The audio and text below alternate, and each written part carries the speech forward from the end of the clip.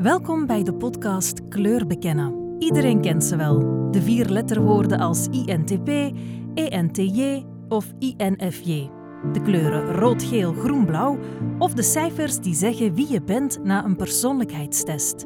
Misschien ben je je niet bewust van jouw kleur of nummer, maar ken je wel jouw sterrenbeeld.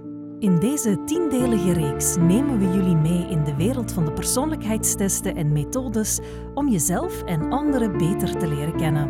Aan de hand van gesprekken met wetenschappers, filosofen, psychologen en coaches onderzoeken we in 5 thema's dit boeiende domein. Danielle Krekels is bedenker van de kerntalentenanalyse. Kerntalenten is geen test, maar wel een analyse die jouw karakter, talenten en motivatie op een genuanceerde manier in kaart brengt. Benieuwd? Abonneer je via Instagram op kleurbekennen_podcast en blijf op de hoogte van de opnames. Op onze website kleur-bekennen.be vind je achtergrondinformatie bij elke aflevering. Danielle, goedemiddag. Welkom bij Kleur bekennen podcast. Bedankt om te gast te zijn. Dank je wel dat ik mocht komen. Mijn eerste vraag is altijd, wie ben je? Mijn naam is Danielle Krekels. Ja. Ik ben binnenkort 60 jaar. Ik word 1 deze dagen oma. Mooi, proficiat. Ja. Dank u. We zijn in blijde verwachting. Ja. Wie ben ik? Het is misschien niet voor 1 gat te vangen. Mm-hmm. Ik heb ooit in een grijs ver verleden geschiedenis gestudeerd, maar ik heb die studies nooit afgemaakt. Okay. Dus ik ben, zoals men noemt, een dropout. Ja. Maar ik blijk een ondernemer te zijn in hart en nieren. En ik ben na een tijdje leren wat engineering was bij een groot engineeringbureau, ben ik op 25 jaar met mijn eerste eigen ingenieursbureau begonnen. Okay. Moet je weten, ik ben dus geen ingenieur en ik ben een jonge vrouw. In die tijd was ik een jonge vrouw. We spreken half de jaren 80. En ik ging dus ingenieurs eigenlijk op engineeringprojecten inschakelen. Nu, dat liep goed, in die zin dat ik het vak natuurlijk goed had geleerd bij dat andere bureau. Mm-hmm. Maar vooral ook omdat ik de enige vrouw in die sector was en ik was ook een jonge vrouw. Dus als ik naar cliënten of mogelijke cliënten belde, mocht ik altijd komen om mijn verhaal te komen doen. Want ja, een jonge vrouw voor een engineeringdirecteur van 55, dat was best wel spannend en boeiend. Dus ik mocht overal komen.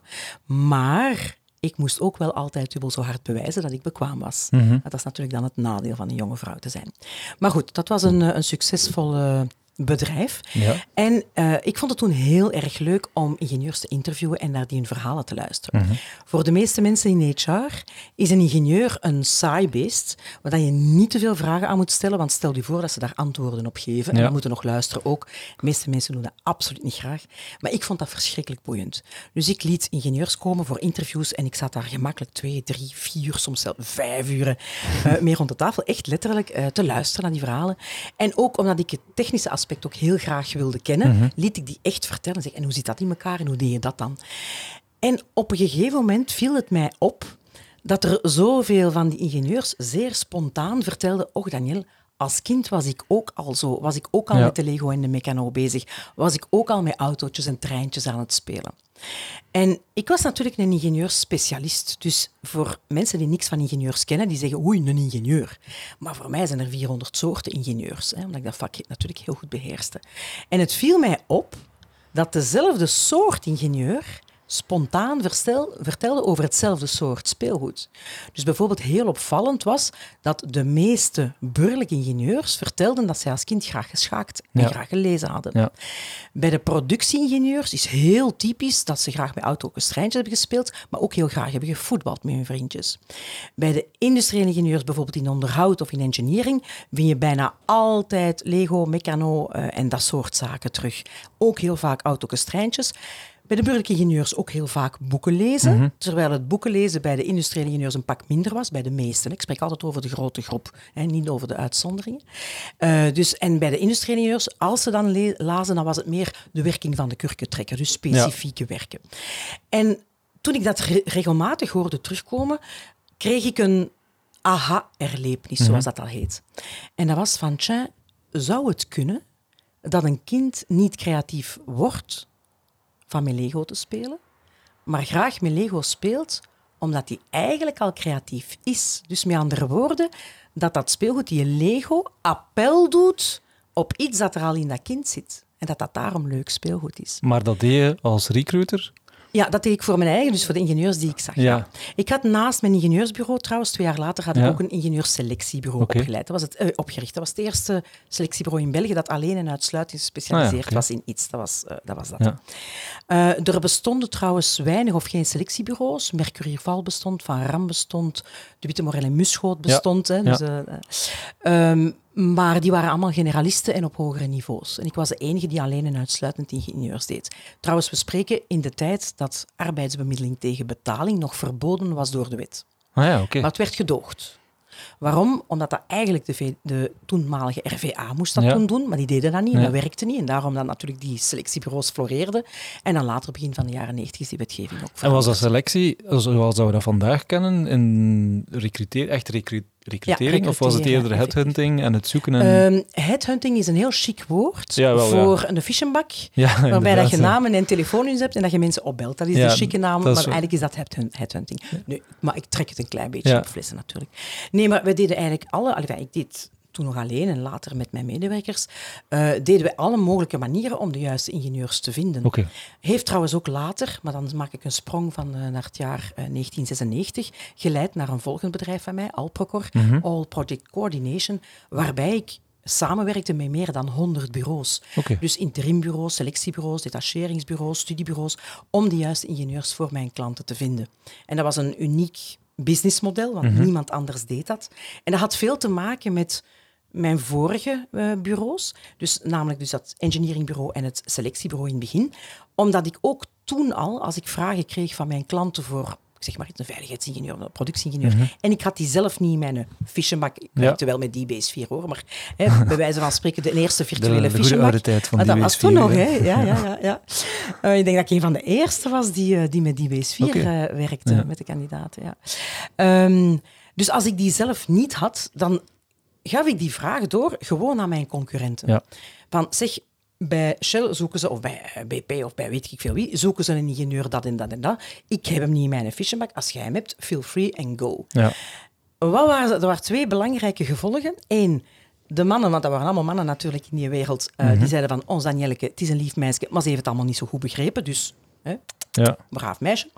En de klanten die zeiden van, die Danielle, daar moeten zijn, want die zorgt ervoor dat je een ingenieur vindt. Dus binnen de kortste keren was ik als een soort trechter, waar dat de vragen binnenkwamen, en op die manier die ik dan kon. En dat is het begin geweest van Alprocor, dus waarbij ik dan ging coördineren. En dan was de vraag gewoon, bij Danielle werd de vraag voor de ingenieur, en ik gaf het gewoon door aan meer dan 100 bureaus, die op hun beurt dan weer verschillende kantoren hadden. Ja. Dus ik had in plaats van mijn database, had ik de beschikking over de database van meer dan 100 bedrijven. Dus dat was een uniek. Er was niemand anders. Er zijn er een paar die geprobeerd hebben om dat na te doen. Ja. Is niet gelukt. En waarom niet? Omdat ze dat vertrouwen niet hadden. Nee. Want die bureaus die kenden mij van voordien, dat ik dat gratis en voor niks weggaf. Ik speelde heel open kaart. Ik had geen enkele reden om geen open kaart te spelen, want ik was degene die het zelf weggaf. En ik vroeg alleen maar een commissie op de effectief geplaatste ingenieur. Ja, dus model dat je vandaag nog wel ziet natuurlijk. De tussenmarkt bestaat. Ik was voor hen een freelance verkoper, maar ik deed dat voor meer dan 100 bedrijven. En de klant, die legde de vraag bij mij. Ja, maar de sourcing zat niet bij jou dan?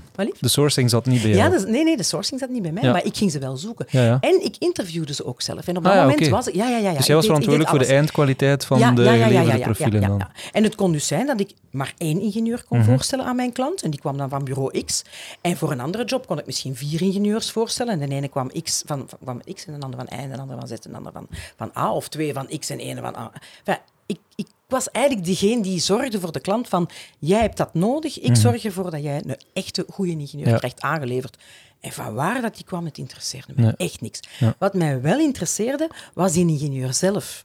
Ik wilde dat die ingenieur pas op, ik spreek eind jaren 80, begin jaren 90, ik wilde dat die ingenieur na 5 jaar tegen mij zou zeggen, Danielle, dat was een goede stap dat ik toen gedaan heb. Ook al zou die misschien niet meer in die job hebben gezeten, maar die stap voor die ingenieur moest een goede stap zijn in zijn eigen, noemen ze dat, professionele carrière, well-being, weet ik wat allemaal. Maar dat is allemaal avant la lettre natuurlijk.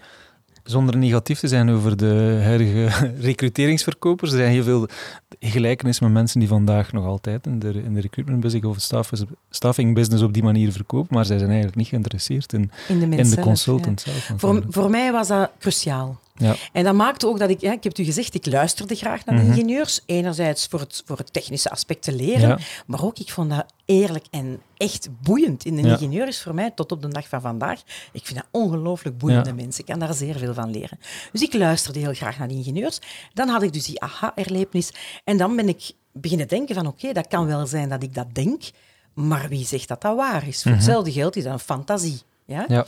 Dus ik dacht van, als ik wil weten of dat waar is, dan moet ik dat gaan checken. Ja. En ik ben dat wereldwijd, ga ik ze niet vertellen hoe dat komt dat dat wereldwijd gebeurd is, maar ik ben dat dus werkelijk wereldwijd beginnen te checken op elke ingenieur die ik tegenkwam.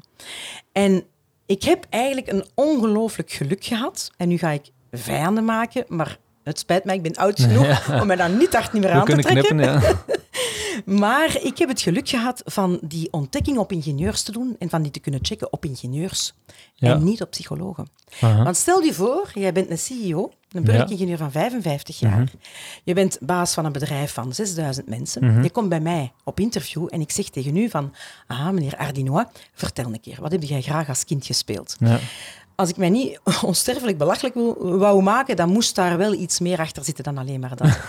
Maar ik vroeg dus aan die ingenieurs, oké, klopt het dat jij als volwassen persoon het heel belangrijk vindt om, wat dat dan later de componenten van onze kerntalenten zijn geworden, om dat en dat en dat te hebben, omdat dat voor jou heel belangrijk is, dat je daar behoefte aan hebt enzovoort.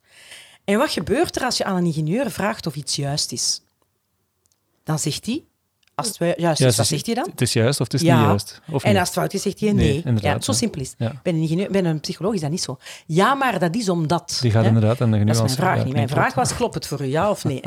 Dus met een ingenieur, dat waren echt voor mij dat advocaten van de duivel. Ik kon daar heel snel, heel to the point eigenlijk mijn resultaten mee... Enfin, hetgeen dat ik zelf bedacht van, zou het kunnen dat? Wat ik heb gedaan door naar dat kinderspeelgoed te kijken, is ook iets anders dan dat... Ook psychologen deden, want Anna Freud heeft bijvoorbeeld al onderzoek gedaan naar hoe spelen kinderen. Maar wat doen de meeste psychologen? Die kijken met een volwassen blik naar de kinderen. Is hij braaf aan het spelen? Zet hij door? Houdt hij het vol? Stopt hij halverwege? Pakt hij een ander kindje zijn speelgoed af? Klopt hem op een ander kindje zijn hoofd met zijn speelgoed? Enfin, in elk geval, je hoort zo, de oordelen druipen eraf. En ik deed dat niet. Ik dacht gewoon van... Wat zou nu een kleine die met mijn Meccano of mijn Lego een hijskraan aan het bouwen is, wat is die kleine eigenlijk aan het doen? Die zit heel geconcentreerd te kijken, die pakt die stukjes met handen vast, die zit dat in elkaar te steken, die is geconcentreerd, die probeert iets anders uit, dat werkt niet goed, nog iets anders. Dus ik keek dat eigenlijk vanuit het kindperspectief. En dat blijken dus inderdaad later onze componenten te zijn. En die heb ik dan gecheckt. En we hebben dan, want... Je was aan het recruteren of je was kandidaten aan het zien. Ja. Dat was on the site dat je dat deed. Ja, en dat je was helemaal tussen de soep en de patat daarnaast. Ja, dat vond ik plezant. Een database bijhield van activiteiten van mensen. Nee, dat is eigenlijk misschien een van mijn grootste verdrieten, om het even zo te zeggen. Ja. Ik heb dat niet in kaart gebracht. Dus alles wat weggevallen is, dus alles wat aan een ingenieur van zei, nee, dat klopt niet, heb ik niet in kaart gebracht. Dus ik weet niet wat er allemaal afgevallen is. Ja. En dat is enorm spijtig. Ja. Al wat dat overgebleven, iets dat altijd bleef juist zijn, dat nam ik mee. Dus hetgeen dat nu in mijn boeken staat als componenten van de kerntalenten, heeft alleen al door mij meer dan 12.000 checks en dubbelchecks overleefd. En op een gegeven moment in 1996, toen ik al met mijn nieuw bedrijf... ik heb mijn 2 vorige bedrijven verkocht na de geboorte van mijn tweede kindje in 1994. En dan ben ik in 1996 opnieuw met een nieuw bedrijf begonnen. Dat was aan Alprecor, dus voor die coördinatie te doen. En ik ben toen ook gevraagd geweest door het IWT als Belgian National Contact Point voor de coördinatie van de partner search in de research and development projecten in ICT van de Europese Commissie. In die grote kaderprogramma's. Bijvoorbeeld, ik heb binnen Esprit, dat was het 4e kaderprogramma op dat moment, heb ik Bluetooth weten ontwikkelen. Dat was niets dat wij hebben ontwikkeld, maar ik heb dat zat mee in dat kaderprogramma. Dat geeft een beetje een idee. Die kaderprogramma's die gingen over... Ja, op een gegeven moment was er eentje van 52 miljard euro. Ja, Europese Commissie. Dus maar dus ik was als Belgische verantwoordelijke eigenlijk voor die partner search ingeschakeld. En ik zat ongeveer een week per maand gemiddeld op internationale conferenties. En daar komt de crème de la crème op het gebied van onderzoek en ontwikkeling. Absoluut. In dat vakgebied komt daar samen. En ik had het geluk van die mensen daar te ontmoeten. En s'avonds aan die grote ronde tafels met 8 of 10 mensen, altijd dol op pret, want wat deed ik? Dus eigenlijk konden weer je vragen stellen. En ik kon daar mijn vragen stellen, maar vooral, ik startte altijd met een steen in de kikkerpoel, noemen ze dat dan. Van, zeg, wat hebben jullie eigenlijk allemaal graag gespeeld? Vertel een keer. Dus binnen de kortste keer was daar een animatie aan die tafels. En ik luisterde en dan nadien vroeg ik aan die mensen, zeg, mag ik jullie morgen vroeg interviewen? Dat was eigenlijk een interview avant la lettre. Eigenlijk ging dat zuiver over dat checken en doen. Want dat waren geen mensen die ik zocht voor mijn eigen bedrijven of zo, maar dat was effectief om die kerntalenten wereldwijd te gaan checken. Dank aan het IWT om je te ondersteunen in ja, uw absoluut, onderzoek. absoluut. Ja. Er is nog een soort politieke rel rond geweest. Echt, ja? Op een gegeven moment was er een van de Waals vertegenwoordigsters, was een dame, en die was heel boos en zei van, ja, en hoe komt dat een Vlaamse dit mag doen en dit en dat? En ik ben heel apolitiek, dus ik had zoiets van, ik weet haar naam nog heel goed. Madame, als je wilt, hier is uw deel, dat is uw ding. Doe het gerust zelf. Voor mij hoeft het niet. Ik kan die discussie niet aan. Ik ben een Belgische en ik ga dat doen voor heel België en niet alleen voor de Vlamingen. Ik doe daar niet aan mee. Non, c'est bon, continuez. Natuurlijk, die was ambtenaar, die kreeg een frank meer voor wel meer geld. Dus die had daar natuurlijk niks aan.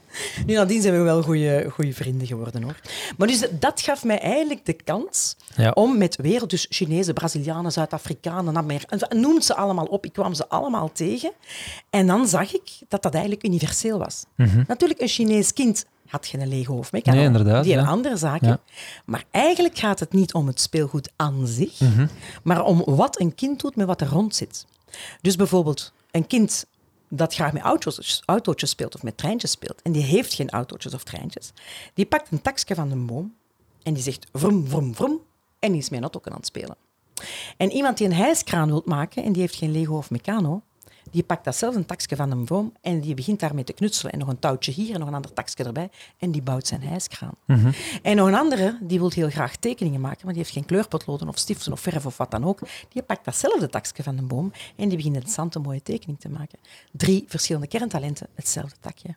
Ja. En dat bleek dus eigenlijk uit die internationale checks en dubbelchecks dus van de daar werd eigenlijk gevalideerd dat cultuur weinig verschil maakt wanneer dat gaat over kerntalent. Ja, inderdaad. Als je het maar goed interpreteert. Ja, inderdaad. En dat is natuurlijk wel de clue. Hè. Dus onze analisten worden daar ook heel streng in opgeleid.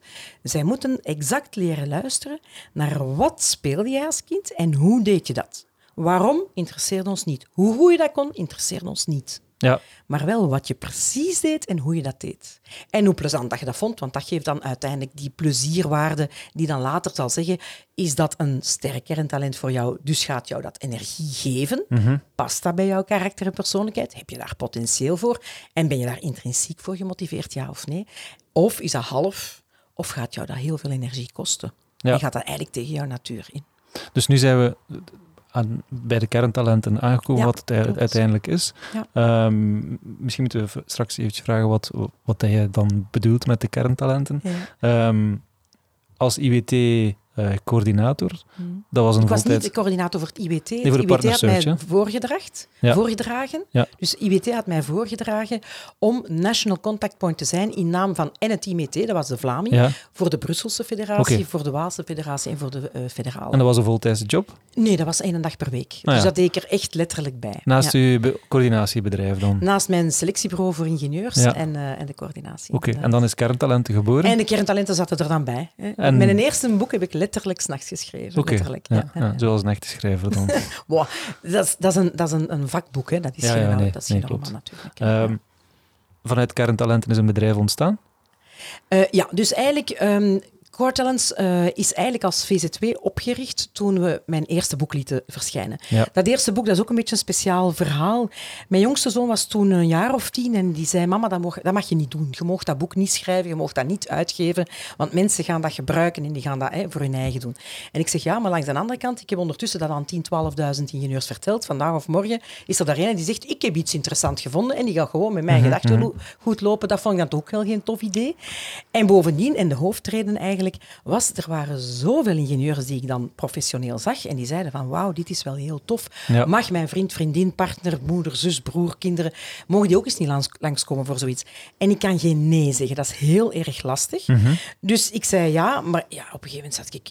echt letterlijk 's avonds in het weekend ingenieurs, of niet-ingenieurs te interviewen die niks meer met mijn bedrijf te maken hadden. En toen dacht ik, weet je wat, ik zal een vragenlijstje maken en ik zal dat in een boek stoppen en ik zal in dat boek dat allemaal beschrijven en dan kunnen de mensen dat een beetje voor zichzelf uitmaken. En dat was dan dat eerste boek. Dat is al een soort zelftest? Daar zat een zelftestje in, avant la lettre. Okay. Dat is de eerste vragenlijst. Staat in die eerste boek, want ik werkte ervoor niet met een vragenlijst. Ik vroeg gewoon wat hij allemaal had gedaan, maar dat was geen gestructureerde vragenlijst. Maar als je dat in een boek steekt, dan moet dat wel gestructureerd worden. Dus dat was eigenlijk de eerste vragenlijst, die achteraf gezien toch niet helemaal juist was. Omdat ik ben ook geen schrijver, ik heb geen structuur, geen synthese, dus ik heb dat eigenlijk verkeerd aangepakt. Ja. Maar bon, oké. Wat blijkt binnen de kortste keren? Dat boek vrolijk werd gekopieerd. Datgene dat daarin stond, werd achteraf gezien misbruikt tot en met. Ja. Ik ben ooit bij een presentatie geweest van iemand die kinderspeelgoed en kerntalenten ging vertellen. En ik dacht, dat is boeiend, dat wil ik wel een keer horen natuurlijk, want ik wist dat ik de enige was die dat onderzocht had. Dus ik ga daar naartoe. Ik had mij onder een andere naam ingeschreven, want zo gemeen ben ik dan wel. En dat was een man. En die begint een heel verhaal, kerntalenten. En hij had met een boek, dus hij liet het wel zien. Hij zei, kijk, Danielle Krekels heeft een boek geschreven. En ik dat is dan toch nog wel chic. Ja, de credits waren. En dat was dan wel tof. En dan zei hij, kijk mevrouw, het is eigenlijk heel eenvoudig hoor. Van, vertel een keer, wat heb u heel graag gespeeld? Zegt die mevrouw, klassiek. Hè? Ik heb heel graag met poppen gespeeld. Ja, moederken en vaderken en verzorgen en dit en dat. Dat is heel gemakkelijk, zegt hem. Dan moet jij in de zorgsector gaan. Ja. Baf, het lijkt op de kleuren. Hè. Ja, je hebt dat, dus is het dat. Je wordt in een hok gestoken. En ik verslikte me, ik sloeg heel rood en groen uit. Ik ben toen recht gestaan. Ik heb toen gezegd van, ik ben Danielle Krekels. Bedankt dat je zo'n fan van mijn methode bent. Maar je hebt het echt wel helemaal verkeerd begrepen. Want dit is echt fout wat je doet. Ja. Je mag mensen niet terugbrengen naar 1 kerntalent. Want ze hebben ze alle 23. Mm-hmm. Klein, half en sterk. Meer dan dat. Gemiddeld heeft iedereen 9 sterke kerntalenten. Zegt dat iets over de waarde van die persoon? Nee, want hoe minder sterke dat je hebt, hoe gemakkelijker dat is. Hoe meer dat je hebt, hoe ingewikkelder dat wordt. Ja. En waarom is dat zo? Omdat je maar 24 uur per dag tijd hebt. En elk sterk kerntalent is als een dik ei dat je kwijt moet. Ja. Ze zeggen dikwijls, welk ei moet je kwijt? Dat is een verkeerde vraag. Welke eieren moet je kwijt? Want het is nooit eentje. Ja. Zelden of nooit eentje. Er zijn 94 miljard combinatiemogelijkheden. En dat was toen al, bij de eerste? Ja. Okay. Dus in mijn eerste boek staan er nog 24 kerntalenten. Mm-hmm. Waar ben ik toen in de fout gegaan? Ik heb ook geen enkel probleem om dat toe te geven. Dat was dat ik toen computerspelletjes nog als een apart kerntalent zag. Ook omdat natuurlijk mijn doelgroep van ingenieurs, want dat was nog altijd, ik was altijd met mijn ingenieursbureau bezig, dat waren zelden pas afgestudeerden, want die kunnen ze gratis van de school krijgen. Dan moesten ze niet voor aan een selectiebureau gaan. En in engineering is sowieso geen pas afgestudeerden, dat zijn altijd ervaren mensen. Dus mijn geïnterviewde ingenieurs en wetenschappers, dat waren mensen van een zekere leeftijd. En die hadden, behalve misschien een occasionele Atari voor de jongere ingenieurs van toen, maar voor de rest kwam dat niet tegen. En toen dacht ik nog dat computerspelletjes een apart kerntalent was. En dat was niet zo. Eigenlijk zijn computerspelletjes een surrogaat voor een ander speelgoed. Ja. Dus als je nu op je tablet een tekening inkleurt of je doet dat op papier, dat is juist hetzelfde kerntalent, maar dat wist ik toen niet. Dus daar ben ik dan achter gekomen, dat staat nog verkeerd in mijn eerste boek. Het verhaal van de stokjes en de Lego-blokken. Ja. Maar dat wist ik dus niet dat voor computerspelletjes ook telde. We hebben al een aantal keer over kerntalenten gesproken, maar de podcast is kleur bekennen en we spreken over persoonlijkheidstest. Een gevoelig punt bij jou. Voor jou is kerntalenten geen test. Wat is kerntalenten dan wel? Hoe vat je dat samen als je dat aan klanten moet eigenlijk de definitie van een kerntalent is de aard van het beestje, dus een zijnsluik, een stukje van jouw persoonlijkheid, karakter als je wil, plus potentieel, aanleg tot kunnen. Zullen kunnen, mits opleiding en of oefening. Dus dat gaat niet over competenties. En dat is een enorm belangrijk onderscheid met andere systemen of andere methodes. En de derde poot van de definitie van kerntalenten is intrinsieke motivatie. Mm-hmm. Dus je doet dat gewoon omdat je dat uit jezelf wilt doen. Bij wijze van spreken gratis en voor niks, want dat geeft jou gewoon een goed gevoel. En hoe peil je dan de motivatie? Dat zit er mee in. Dus eigenlijk komt dat uit de mate van plezier dat jij had als kind in dat kinderspel. Als je mij bijvoorbeeld zegt dat alle speelgoedactiviteiten, bezigheden, interesses enzovoort als kind voor een bepaald kerntalent allemaal was van wow, deed dat wel, maar eigenlijk... Dan weten wij, dat is een half kerntalent, geen sterk.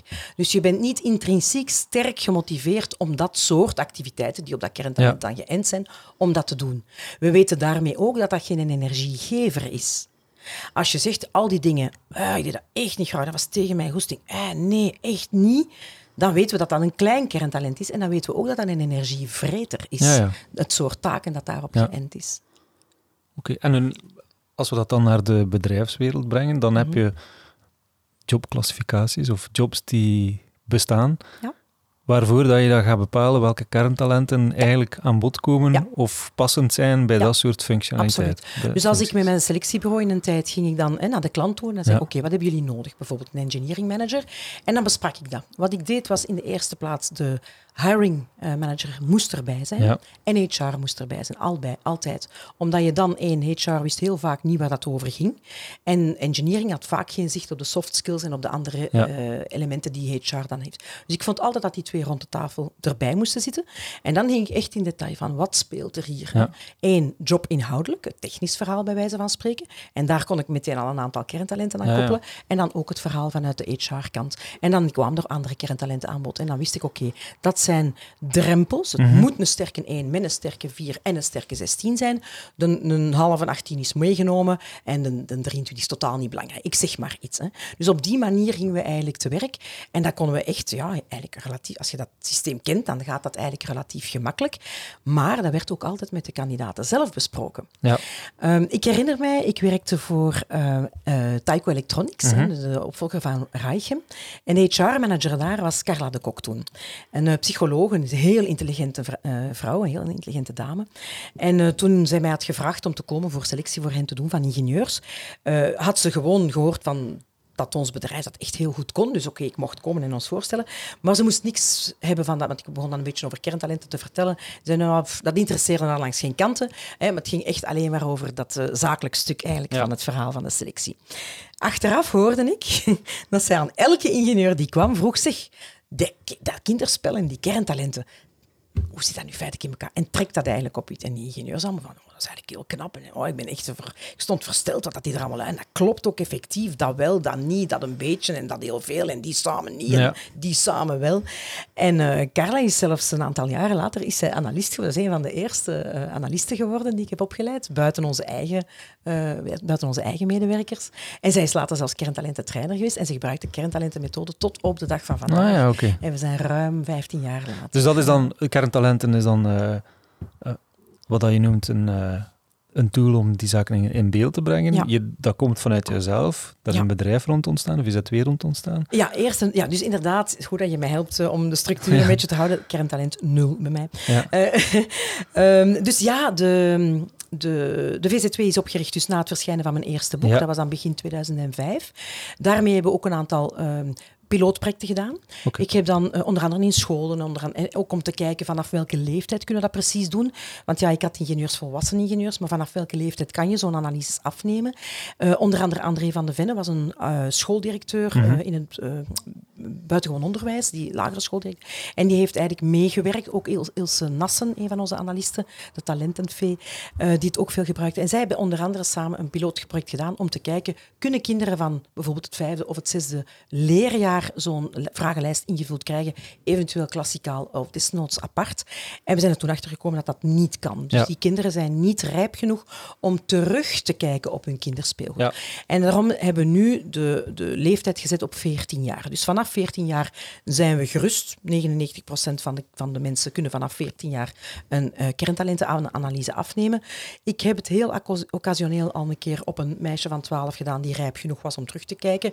Nog niet zo lang geleden een tennistalent, een jongen van 13, die ik ook een analyse heb kunnen afnemen. Dat is ook perfect gelukt. Het was iets moeilijk, iets stroever. Maar goed, hij had de kerntalenten om naar buiten te treden. Informatieoverdracht en smalltalk en dat soort dingen. Had hij klein, dus dat speelt dan natuurlijk ook mee. Maar uiteindelijk is dat toch nog wel gelukt. Maar dat is de vuistregel. Vanaf 14 jaar kan je een kerntalentenanalyse afnemen.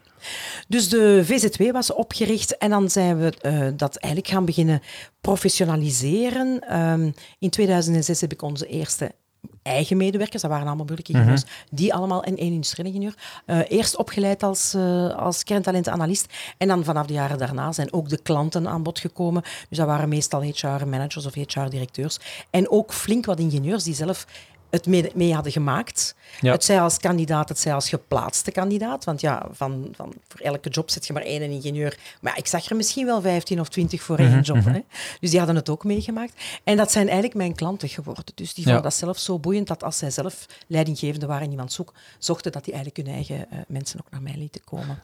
Of lieten opleiden. En wat betekent het om analist te zijn? Analist zijn betekent dat je in staat moet zijn op een correcte, bevattelijke manier de kerntalenten van iemand alle 23 kerntalenten van iemand in kaart te brengen.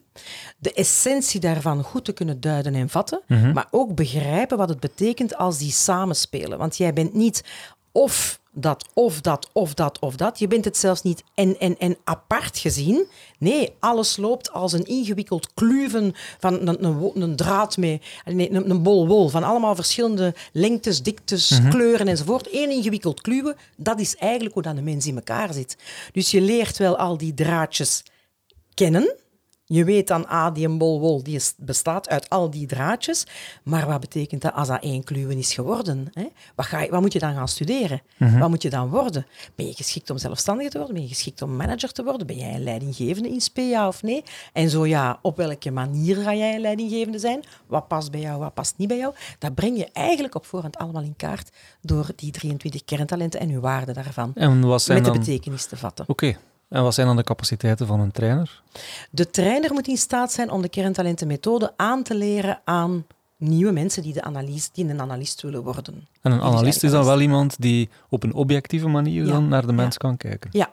Het voordeel van analist te zijn is, en dat zeggen ze allemaal na de cursus, ik ben milder geworden. Ik heb veel meer oog voor diversiteit, omdat ze veel beter begrijpen van, ik ben niet... Hè, in NLP leren ze dat ook, hè, van het beeld van de wereld of map van de wereld. Ja. Hè. Ik ben sowieso anders dan jij en dat is perfect. Ja. Er is niks mis mee. Er is bij mij niks mis, er is met jou niks mis, er is helemaal... maar we zijn wel verschillend. Ja. En dat is een gegeven. Ja. En ik denk dat het kloneren, heel veel... bedrijven hebben de gewoonte van dezelfde soort mensen opnieuw voor dezelfde soort jobs in te nemen. Dat is een merd. Dat is echt een merd. Ja, dat is een verarming. Ja. Een vaak gemaakte fout bij jonge managers, denk ik. Ja, heel vaak. Hè. Dat is natuurlijk ook een beetje uit onzekerheid. Hè. Ervaren HR-managers moeten ze daar eigenlijk bij helpen. Maar er is heel veel interessante studies doorgebeurd, onder andere door McKinsey. Hè. Dat is een wereldwijd nummer 1 adviesbureau. Ja. En je kunt die documentatie is beschikbaar, dus je kan dat ook opzoeken, dat de bedrijven die bewust diversiteit omarmen, dat die op relatief korte termijn een behoorlijke hogere return on investment krijgen van hun investeringen. Ja. Gewoon omdat je andere zichten krijgt, dus meer ideeën krijgt, innovatiever kunt zijn, creatiever kunt zijn, beter kunt managen, enzovoort, enzovoort. Dus dat draagt er echt wel toe bij. Dus jullie analisten worden daar eigenlijk... Ja, die worden daarin opgeleid. Zij krijgen een bredere blik, als het ware. Dat is niet het doel, dat is een gevolg. Ja. Wat dat zij leren is van welk kinderspel leidt tot welk kerntalent, waarom en in welke mate. En als ze dat allemaal kunnen, dan leren ze al hun kerntalent, dan leren ze al hun componenten en dan leren ze alles beginnen te combineren en te koppelen. Ja. En dat is wat dat zij moeten kunnen. Als jij als je een zoon of een dochter hebt die een studiekeuze moet maken op 17 jaar, dan wil jij dat iemand is die objectief naar dat kind kan kijken, maar dan ook juiste dingen zegt. Dus de bedoeling is niet dat die uit zijn nek zit te kletsen of zoiets. Hè. Dus het is niet een fantasie of een signaal uit het universum of zoiets. Nu, pas op, ik moet daar heel hard mee oppassen, want ik heb nogal wat analisten die ook wel het fluffy verhaal meebrengen met hun analyses. Maar dat moeten ze vooral zelf weten, want dat is goed. Ja. Er zijn ook mensen die dat belangrijk vinden, dat er dat stukje bij aanhangt. Bij mij is dat niet zo. Ik ben een heel... nuchtere de voorliefde voor ingenieurs is... Ja, op een of andere manier. Nu, als ik naar mijn eigen kerntalenten kijk, heb ik dat feitelijke, dat analytische gegeven zit zeer sterk in mij. Naast andere elementen. Want ik ben inderdaad ook wel een beetje zweverig van tijd tot tijd. Ja. Hè. Ik heb... ik weet niet wat dat dan... Is er hier een mogelijkheid om een toek te doen, dat jij weet later, dan knip het eruit of niet? Ja. Voilà, inderdaad. Ja. Ik ben een duiker en het mag er misschien in, maar dat weet ik niet. Ja, er zijn sowieso een aantal stukken waarvan ik denk, ga ik anders ik ben een duiker en ik had een duikbuddy van 63 jaar. Ja. En ik heb die duikbuddy verloren in 28 november 2021. Vrij recent eigenlijk. Nee, sorry, 20. Iets meer dan een jaar geleden. Ja. Met die corona sla ik altijd tilt. Ja. Op 26 meter diepte. Hè. Dus ik was daarbij. Ik ben een masterdiver. Ik had een rescue-cursus gedaan. Dus ik heb achteraf bekeken, heb ik perfect gedaan wat ik had moeten doen. Ja. Er valt mij objectief niks te verwijten. Maar dat voelt niet zo. Nee. Dus met mijn hoofd, analytisch gesproken, want dat is de eerste 10 dagen niet anders gedaan. Gelukkig had hij in een tankpot en hebben we alles kunnen nakijken. Werkelijk van seconde tot seconde bijna zijn luchtverbruik kunnen zien en hoe diep en wat er gebeurd is. Dus ik kan mij niks verwijten, maar zo voelt het niet. Nee. En dat stuk, en ook spiritueel is dat niet hoor, maar dat gaat iets beyond het rationele stuk van je hersenen eigenlijk. En in het begin, direct na dat voorval, een van onze duikers in de club is ook een psycholoog. Ik ben daar vrij snel dan in therapie gegaan, maar na 3 sessies, ik bleef in mijn hoofd zitten. En dat is niet oké. En dan had een van onze analisten, die zelf ook een neurowetenschapper is, die had me dan gezegd van, kijk, ik ken iemand, dat is een traumatherapeute, maar ja, ze is een beetje woezoewagen, zo met chakras en ik weet niet wat allemaal. Ja. Maar op dat moment voelde wel van, dit gaat verder dan alleen maar mijn hersens en analytisch en rationeel denken. Ja. En dan heb ik die afspraak gemaakt en ik heb 2 sessies met die dame gehad en ik was er vanaf. En dat was gewoon via Zoom dan nog, hè. Dus dat was een oefening. Zij bracht mij onmiddellijk in mijn lijf. Ja. Dus ze haalde mij direct uit mijn kop en ze ging onmiddellijk in het lijf en in het gevoel. En ik weet niet hoe dat ze het gedaan heeft, wat dat ze precies heeft gedaan, maar het heeft gewerkt. En dat is wat dat er telt. Ja. En dat brengt mij soms ook wel, als we discussiëren over de wetenschappelijkheid en dat soort dingen. Onder andere iemand van de Vleerikschool had me gezegd, het belangrijkste is, werkt het? Ja. Als je kunt tonen dat het werkt, dan is het oké, ook al is het theoretisch, academisch, wetenschappelijk nog niet bewezen. De microben bestonden ook al voordat Antonie van Leeuwenhoek met zijn microscoop kon bewijzen dat ze bestonden natuurlijk. Ja. Los daarvan ben ik heel reluctant om zomaar klakkeloos te denken, ik heb hier het ei van Columbus gevonden. Ja. Dus ik blijf altijd heel kritisch. Nieuwe analisten die zeer kritisch zijn en die cynisch zijn en die me aanvallen, zeker de eerste dagen van de opleiding, als ze nog geen toepassingen hebben gedaan, want dan is het meestal gedaan, maar, in het theoretische verhaal. Ik juich dat heel hard toe. Omdat uiteindelijk zijn het meestal de mensen die het meest cynisch en kritisch zijn, die, als ze dan effectief de juiste antwoorden krijgen, omdat ze het zelf merken, omdat ze het zien, omdat het klopt, omdat het wordt geverifieerd, omdat het niet wordt tegensproken door bijvoorbeeld hersenonderzoek, dan kan je daar ook mee voort. En dat zijn dan achteraf ook meestal uw sterkste fans, eigenlijk. Ja, absoluut. Interessant. Waar sta je vandaag met je bedrijf? Hoeveel... we hebben nu iets meer dan 400 analisten. Ja. Daarvan zitten er een dikke 300 in België, 100 in Nederland. Wie in de hoogbegaafde hoek in Nederland. Is daar een specifieke reden voor? Ja, ik heb in 2015 heeft iemand, ik weet nog altijd niet wie. Het kan een analist zijn, het kan ook iemand zijn buiten die wereld, want ik was al jaren betrokken bij de hoogbegaafde wereld. En iemand heeft mij voorgedragen met de kerntalentenmethode bij het Mensa-fonds. Dus Mensa is de wereldwijde organisatie in Nederland. En voor dus eigenlijk mijn ontdekking in de kerntalenten. Omdat blijkt, en dat is niet mijn woorden, omdat blijkt dat die kerntalentenmethode in de ogen van heel veel hoogbegaafden, of de meeste hoogbegaafden, om niet te zeggen alle, want dat zal niet zijn, 100% is het nooit. Maar dat dus blijkbaar dat de enige methode is die de complexiteit, maar ook de nuances van hoogbegaafdheid kan vatten.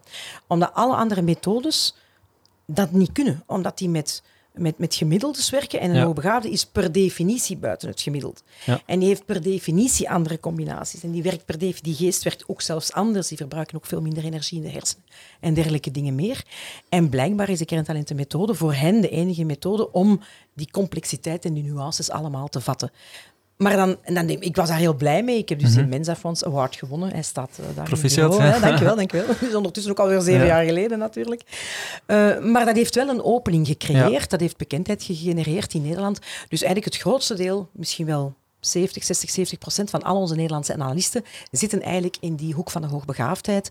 En daar is het echt heel erg uitgebouwd.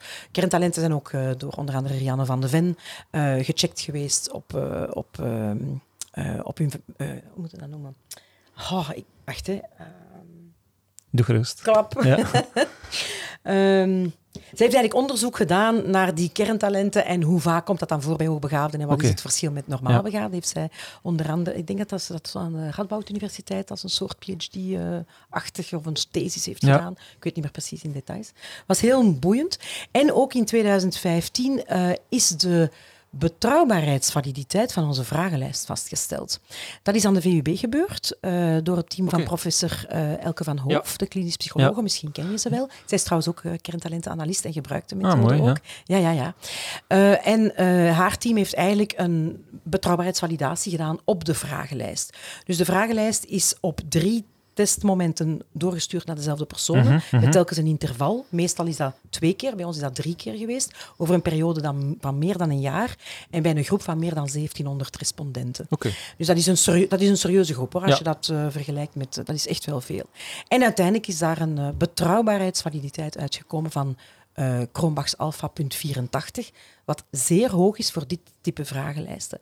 Want dat is een open vragenlijst. Dus de vragenlijst is gewoon voetbal en jij duidt aan, vond kei plezant, met een cursor. Hè. Dus het is niet voetbal of tennis. Nee, tennis of dit. Hè. Dat is het niet. Dus het is gewoon één en daar zitten geen cross-checks en dus als we de structuur van een analyse doorlopen, dan als je kandidaat bent, of kandidaat bent, dan moet je een vragenlijst invullen. Ja, dat doe je thuis. En je duidt gewoon aan hoe graag dat je hebt gevoetbald, getennist, kampen hebt gebouwd, whatever. Onder 30 voorbeeldjes staan. En dat is een online formulier? Dat is een online'tje en dat voelen ze dus gewoon zo op die manier. Heel leuk om te doen. De meeste mensen vinden het heel plezant, want dat brengt hen terug tot een kindertijd, tot plezante dingen. En dan krijgen jullie als analist het resultaat wij krijgen dan inderdaad... de computer maakt dan direct... Want die vragenlijst is elke keer anders. Alle kinderspelletjes worden telkens door elkaar gehusseld, dus de vragenlijst is altijd anders. En is het adaptief ook? Wanneer je adaptief, in die zin, wanneer je een vraag invult, dat er een andere vraag kan komen? Nee, het zijn altijd dezelfde vragen? Altijd alle 130. En die wordt regelmatig ook een beetje bijgevuld. Oude dingetjes worden eruit gehaald. Ik heb er juist nog één. Wat heb ik eruit gehaald? Fischertechniek. Misschien Kat die dat dan nog kent. Dus ik heb het zak uitgegooid. Ik moet het trouwens nog zeggen tegen mijn analisten dat ik het er heb uitgegooid. Anders heb ik volgende week 100 mails te zeggen, waar is dat naartoe? Maar goed, dus de persoon zelf vult de vragenlijst in, doet dat thuis, online, plezant, maar mag dat niet vragen aan zijn ouders of aan zijn broers of zussen of zo. Dus het gaat echt over de herinneringen van jouzelf, over jouw eigen speelgoed. Ja. Waarom dat is, wordt ook in de cursus aangeleerd en dat heeft te maken met de onbetrouwbaarheid van het geheugen. Maar daar is dat is zo. Het geheugen is enorm onbetrouwbaar. Absoluut. Ja, maar goed. Als jij vandaag begint te visualiseren dat in je kinderkamer het behang blauw was, dat zal zo zijn. Na 3 keer is dat voor je geheugen effectief blauw en jij zweert op het leven van je kinderen dat blauw was, terwijl dat rood was. Ja. Dus heel onbetrouwbaar het geheugen, maar daar zijn shortcuts en er zijn andere dingen. Dus uiteindelijk, vandaar ook dat je het niet mag vragen aan iemand anders. Ja. Dus je vult het in en dan heb je een gesprek met de analist zelf. Die analist die gaat eigenlijk over al die leukertjes heen. Dus wij noemen dat leukertjes met een T. Hè. Leuk, iets dat een kind leuk kan hebben gevonden. Speelgoed, activiteiten, spelletjes, bezigheden, sport en spel. Noem het maar op. Hè. Dan hebben wij een verzamelnaam gegeven om het gemakkelijk te maken. Eigenlijk gebruiken we dat niet in de buitenwereld, want mensen zeggen leukertjes, was dat voor een stom woord. Met onnozele tijden. Hè. Maar goed. Dus dat wordt eigenlijk al die 130 worden besproken, plus degene die je zelf in een vrij veld hebt gestopt. Dus om zeker te zijn dat we niks missen, is er ook een vrij veld en daar kun je invullen wat dat je wilt. En dan komt er bijvoorbeeld bij een Turk komt er dan bijvoorbeeld uit. Ik speelde graag Ratchen toe. Jezus Christus, wat is dat? Vertel eens, wat was dat? Dat was een spelletje waarbij dat en dat en dat. En dan weten we, dat is kerntalent, zoveel. Ja. Dus eigenlijk kunnen we taal en cultuur onafhankelijk over heel de wereld het kinderspel interpreteren aan de hand van die geheime rationales, dus de reden waarom kinderspeelgoed naar een kerntalent leidt. Op dat moment hebben we die bespreking gehad, kennen wij de waarde van plezier die jij aan die leukertjes hebt gegeven. En kunnen we zeggen, dat kerntalent is bij jou heel sterk, of gewoon sterk. Dat is half, dat is klein, of dat is minimaal, enzovoort. En dat hebben we voor alle 23 kerntalenten. En dan begint het heel leuke analistenwerk, namelijk, het puzzelwerk, om te zeggen, goed, jij denkt van, zou ik dat doen, zelfstandig worden, zou ik mijn vaste job opgeven, dat en dat. We gaan kijken, Ben jij voldoende in staat om bijvoorbeeld... Kijk je voldoende naar het financiële aspect? Maar dat is dan ook een deel van het analistenwerk? Dus nee, nee, dat is eigenlijk de volgende stap. Dat gebeurt nadien. Okay, ja. In een echte analyse komt er ook nog wel na de check van de leukertjes en het vertellen van wat die kerntalenten allemaal betekenen voor jou, dat je het eerste verhaal al krijgt, komt er ook nog een diepte-interview. En in dat diepte-interview gaan we eigenlijk jouw leven chronologisch overlopen. De kindertijd gaat snel vooruit, want die hebben we eigenlijk al afgedekt met ons kinderspeelgoed. Maar dan komt het. Dan zijn ze in je puberteit gekomen en dan de helft is dan aan de wiet gegaan en de andere helft zitten, weet ik veel wat ze allemaal zitten doen. Allemaal normale dingen, hè? Ja. Geen enkel probleem. Wij oordelen niet en we zien het op voorhand al, wie dat de stoutrikken zijn geweest, wie dat de avonturieren hebben gedaan. We zien het gewoon op voorhand in de kerntalentenmethode. Dat maakt ook dat mensen die er zitten, die worden niet veroordeeld. Want wij wachten gewoon totdat dat komt, totdat er een verhaal komt. En het klopt, hè. Ja.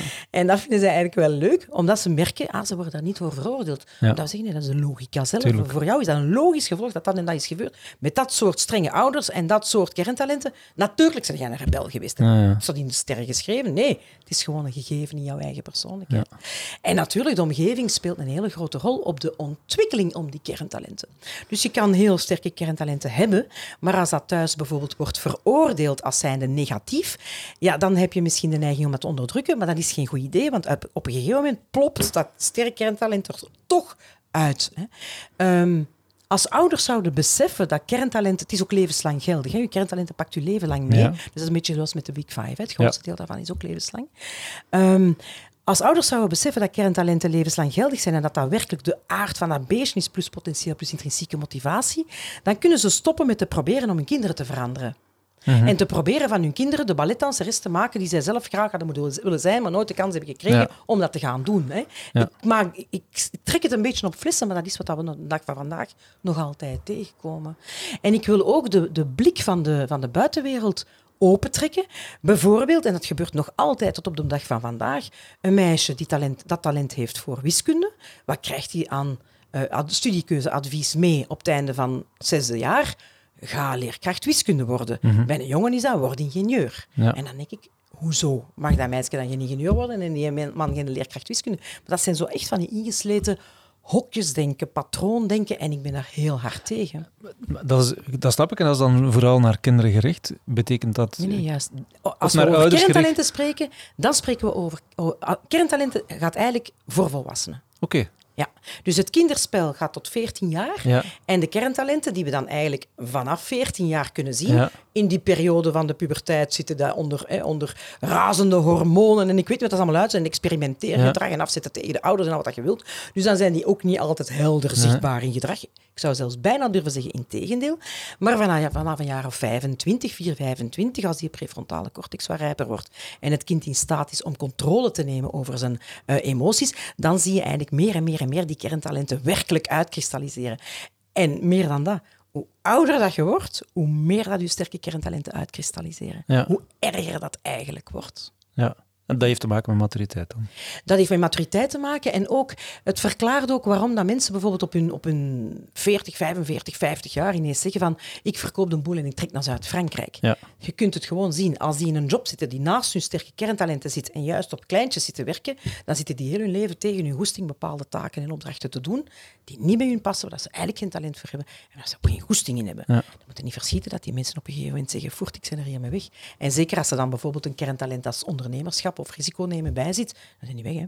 Dus in die zin wel een goede tool om zo snel mogelijk in je carrière een kerntalentenanalyse te doen. Ja. Mensen die het meemaken, die zeggen gewoon... Bijvoorbeeld, ik weet niet, ken je Jan Toye? Nee. Jan Toye is een vrij bekend figuur. Dat was de vroegere eigenaar van de Palmbrouwerij. Okay. Hij is verschillende keren geïnterviewd. Hij is onder andere ook op Touché en zo geweest op de radio. En die heeft een zoon verloren aan suïcide. Dat is een zeer erg verhaal. Ik mag dat vertellen, want hij heeft dat ook zelf verteld. Hè. En ik heb die op vakantie jaren geleden leren kennen. Ik heb toen een analyse gedaan op zijn tweede vrouw en op de 2 kinderen. En ook op hemzelf. En hij zei toen, dit is wat elk kind op 14 jaar zou moeten krijgen. Omdat dat jongeren in hun kracht zit. Vanaf de puberteit worden jongeren heel erg beoordeeld op hun gedrag. Ja. Ja? Maar in de puberteit is je gedrag nu niet echt om over naar huis te schrijven bij heel veel kinderen. Ja? Dus als je op dat moment negatief wordt beoordeeld, omdat je gedrag op dat moment vanuit balorigheid of protest of ik weet niet wat, niet goed in je vel voelen, noem het allemaal maar op, dat negatief is, je krijgt die stempel mee. Er zijn heel veel kinderen die daar heel, heel zwaar onder lijden. Er zijn er gelukkig ook een hoop bij wie dat allemaal wel goed komt, maar er zijn er ook waar dat niet goed komt.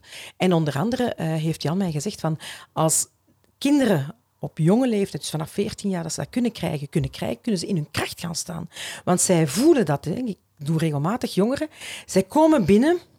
Ik weet niet wat je kunt voorstellen, zo'n slungel van 16, 17 jaar. Ik heb geen talent. Kan niet shotten, kan niet tekenen, kan geen muziek maken. Ik heb geen talent. En dan gaan die zitten met een lang gezicht en helemaal droevig. En ik moet hier zitten van ons ma, want die vindt dat niet plezant. Maar het is hier tik tegen mijn goesting dat ik hier zit. En ze stralen het echt zo uit.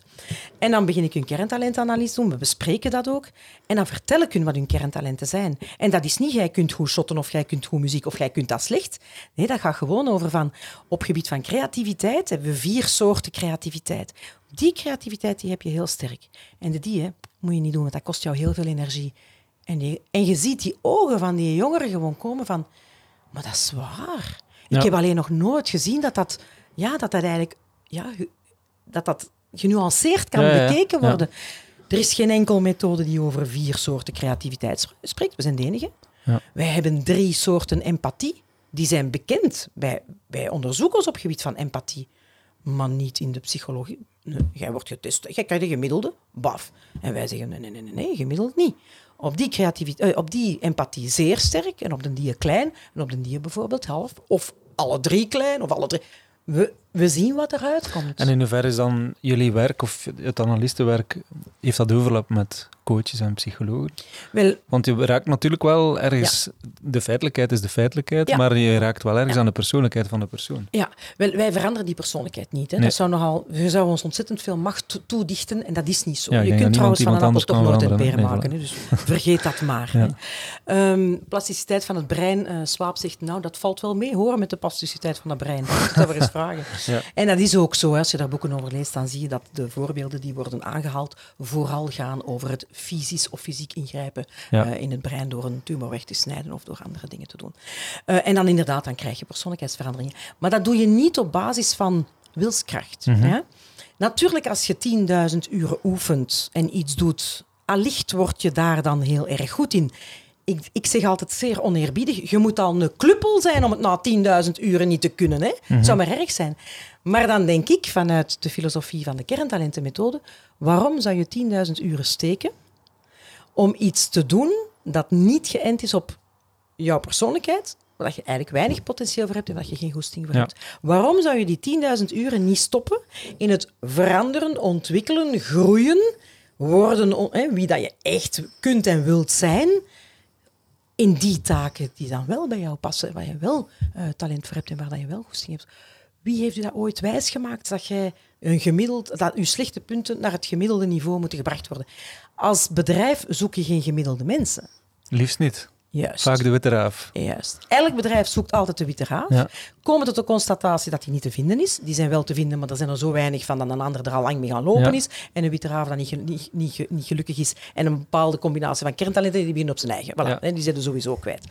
Maar als je dan gaat kijken van, heel veel mensen zitten in een job die, als het meevalt, voor 50-60% matcht. Mm-hmm. In onze kerntalentenmethode, en zeker in de tijd dat we onze selecties deden, want nu doen we geen selecties niet meer. In 2018 zijn we eigenlijk met selecties gestopt, omdat CoreTalents te groot wordt. Niet om een we hebben echt ethische reden? Nee, want we hadden dat perfect kunnen verder doen. We waren specialist-ingenieurs en we hadden een hele goede naam in de markt. Ja. Maar dat was gewoon een kwestie. Je kunt niet alles doen, je kunt niet alles te goed doen. En CoreTalents was te groot geworden. En dat was eigenlijk... Ja, mijn droom is... Ik haal dat nooit in mijn leven, maar je mag dromen, want als je je eerste... Mijn droom is dat iedereen in zijn leven de kans krijgt zijn kerntalenten te kennen. Zodat hij duurzaam positieve keuzes kan maken. Ga aan de slag met je sterke kerntalenten. Laat die kleintjes. Een van mijn kerntalenten, ik heb het straks al gezegd, structuur en tactiek is bij mij 0. Mm-hmm.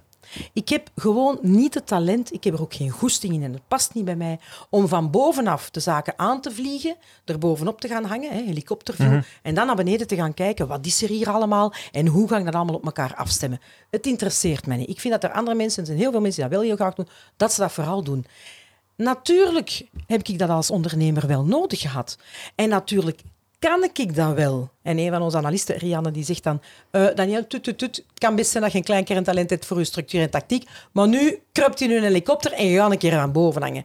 En natuurlijk kan ik dat. Ik ben geen kieke, maar is dat een job voor mij om dat 8 uur per dag te gaan doen? Nee, hè? Waarom zou ik? Waarom zou ik mijn sterke kerntalenten niet tot volle ontwikkeling en ontplooiing brengen? Om daar keigoed in te worden en een gelukkige, evenwichtige mens. En van daaruit mensen te helpen, in plaats van te proberen iets te worden dat ik niet ben. En in hoeverre dan, want ik vind het wel boeiend wat je zegt, want dan ga je de sterke zaken ontwikkelen, de dingen waarvan dat je zegt, oké, het structuur in jouw geval ga ik niet doen, heb ik geen zin in. Mm-hmm. Maar welk talent heb je dan nodig om ertoe te komen, om toch nog iemand erbij te nemen om de blindspot bij jou dan aan te vullen? Wel, ik denk gezond verstand. Want ook, als je een bedrijf hebt... Niet iedereen is in staat om dat stuk al... Nee, maar eigenlijk als je jezelf leert kennen en je bent bereid om jezelf te kennen. Ik denk dat daar wel de sleutel zit, de bereidheid. Ja, absoluut. Dat heeft ook mee een beetje met maturiteit. Maar natuurlijk, ik was op 25 jaar, was ik een ondernemer met 30 man in dienst. Ja. Hè? Dus binnen de kortste keren kwam ik er wel achter wat ik niet graag deed. Ja. En ik dacht van, ik was maar een tijd niet zitten te verprutsen aan dingen die ik niet graag deed. Ook omdat er zoveel te doen was. Ja, en dan heb ik binnen de kortste keren een secretaresse aangenomen. Dat was een heel goeie, echt een heel bekwame. En die had wel veel structuur en die hield het financiële plaatje wel heel goed in de oog. Dus wij waren een heel sterk team. Maar erken dat eens voor jezelf. Stop ermee te denken dat je God de vader of diens moeder bent. Je bent dat niet. Sorry. Ken en aanvaard je beperkingen en vooral stop om te proberen daar iets aan te doen. Doe dat niet. Waarom zou je dat nu in godsnaam doen? Ja, we zijn niet echt een probleem dat we voor onszelf moeten oplossen, denk ik. Wat? We zijn geen probleem dat we moeten oplossen. De mens is geen probleem. Nee, voilà. Als er een topsporter die talent heeft voor iets, wat krijgt hij? Die krijgt een volledig team rond zich om die sterkte te ontwikkelen. Ja? Als iemand fantastisch rechtsvoetig is, dan gaan ze niet zeggen van die linkse voet van u, dat is precies een klompvoetje. Weet je wat we doen? We gaan hier 10 jaar werken aan dat ontwikkelen van dat klompvoet. Dat doen ze niet. Nee. Ze zeggen, Lottie, niet zangen we dat hangt. Ga jij maar door met je rechten. Ik maak het ook weer. Ja. Maar dat is wat ze doen.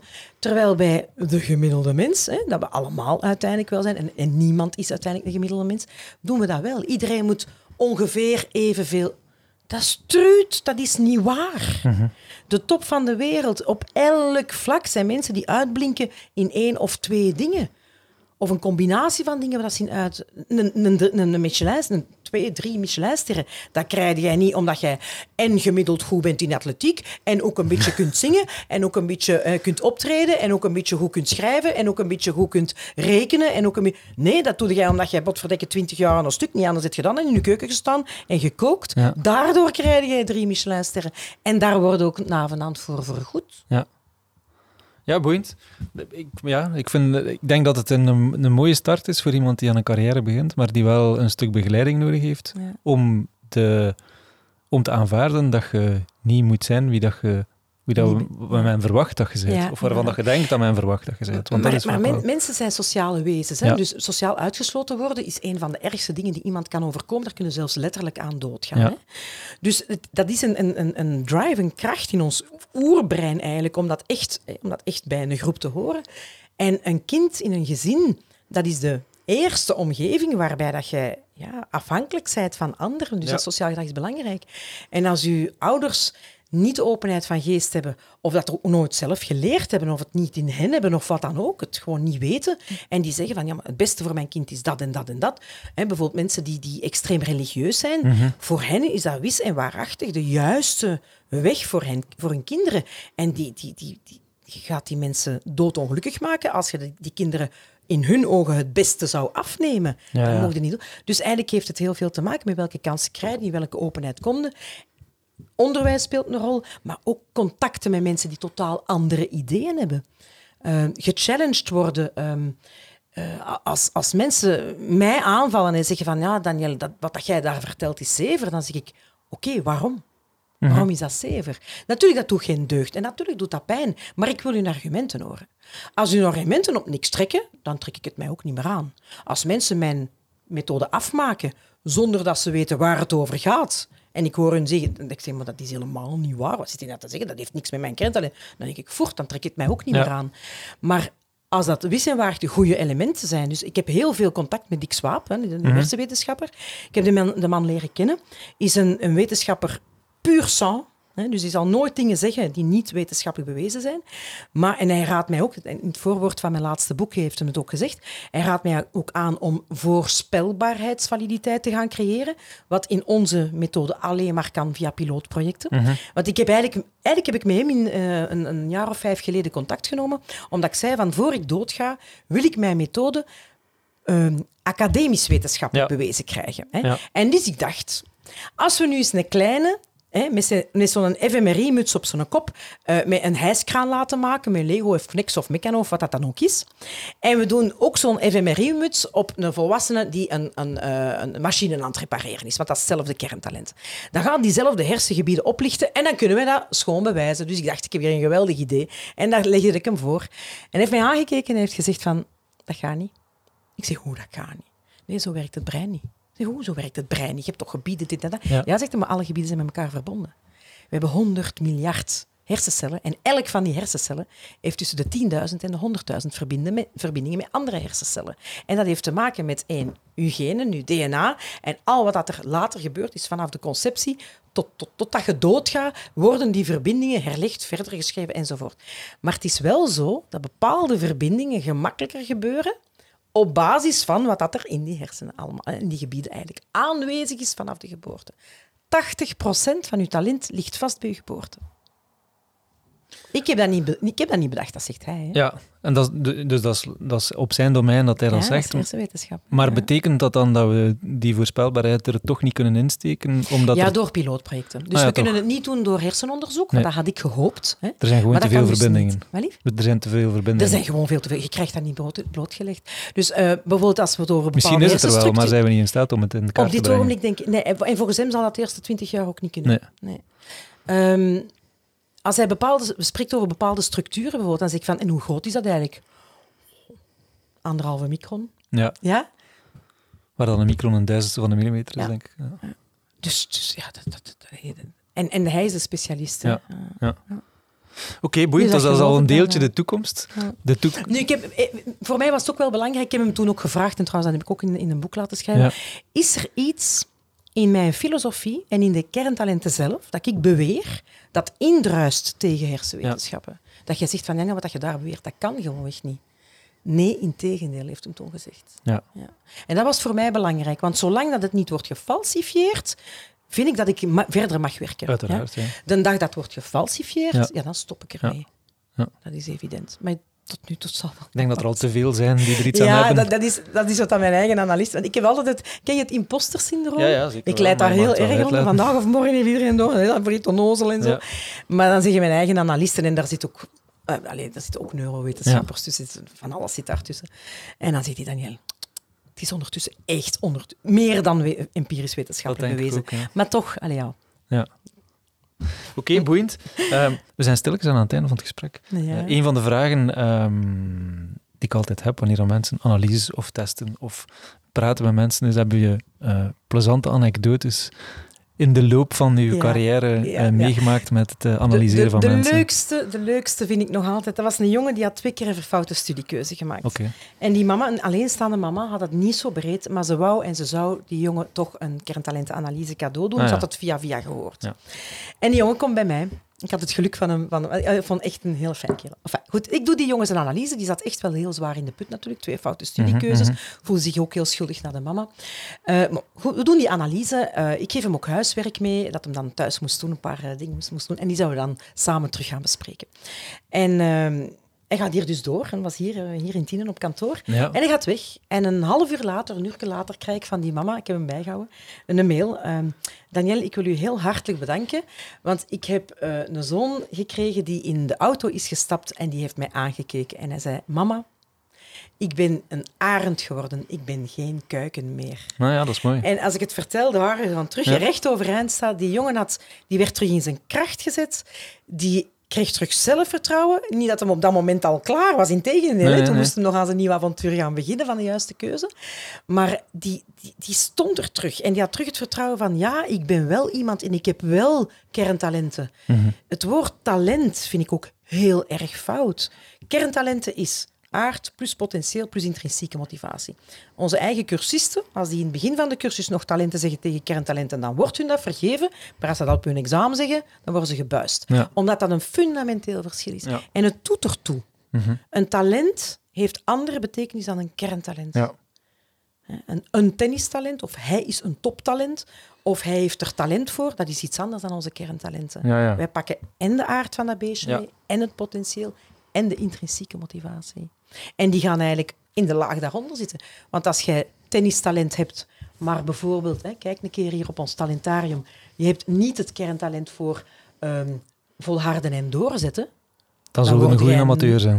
Dat is een kerntalent dat je kunt hebben. En als jij wel tennistalent hebt, objectief tennistalent hebt, dat wij niet vinden, dat kunnen wij in onze methode niet blootleggen. Nee. Wij weten dat niet, want wij kennen niks van tennissen. Nee.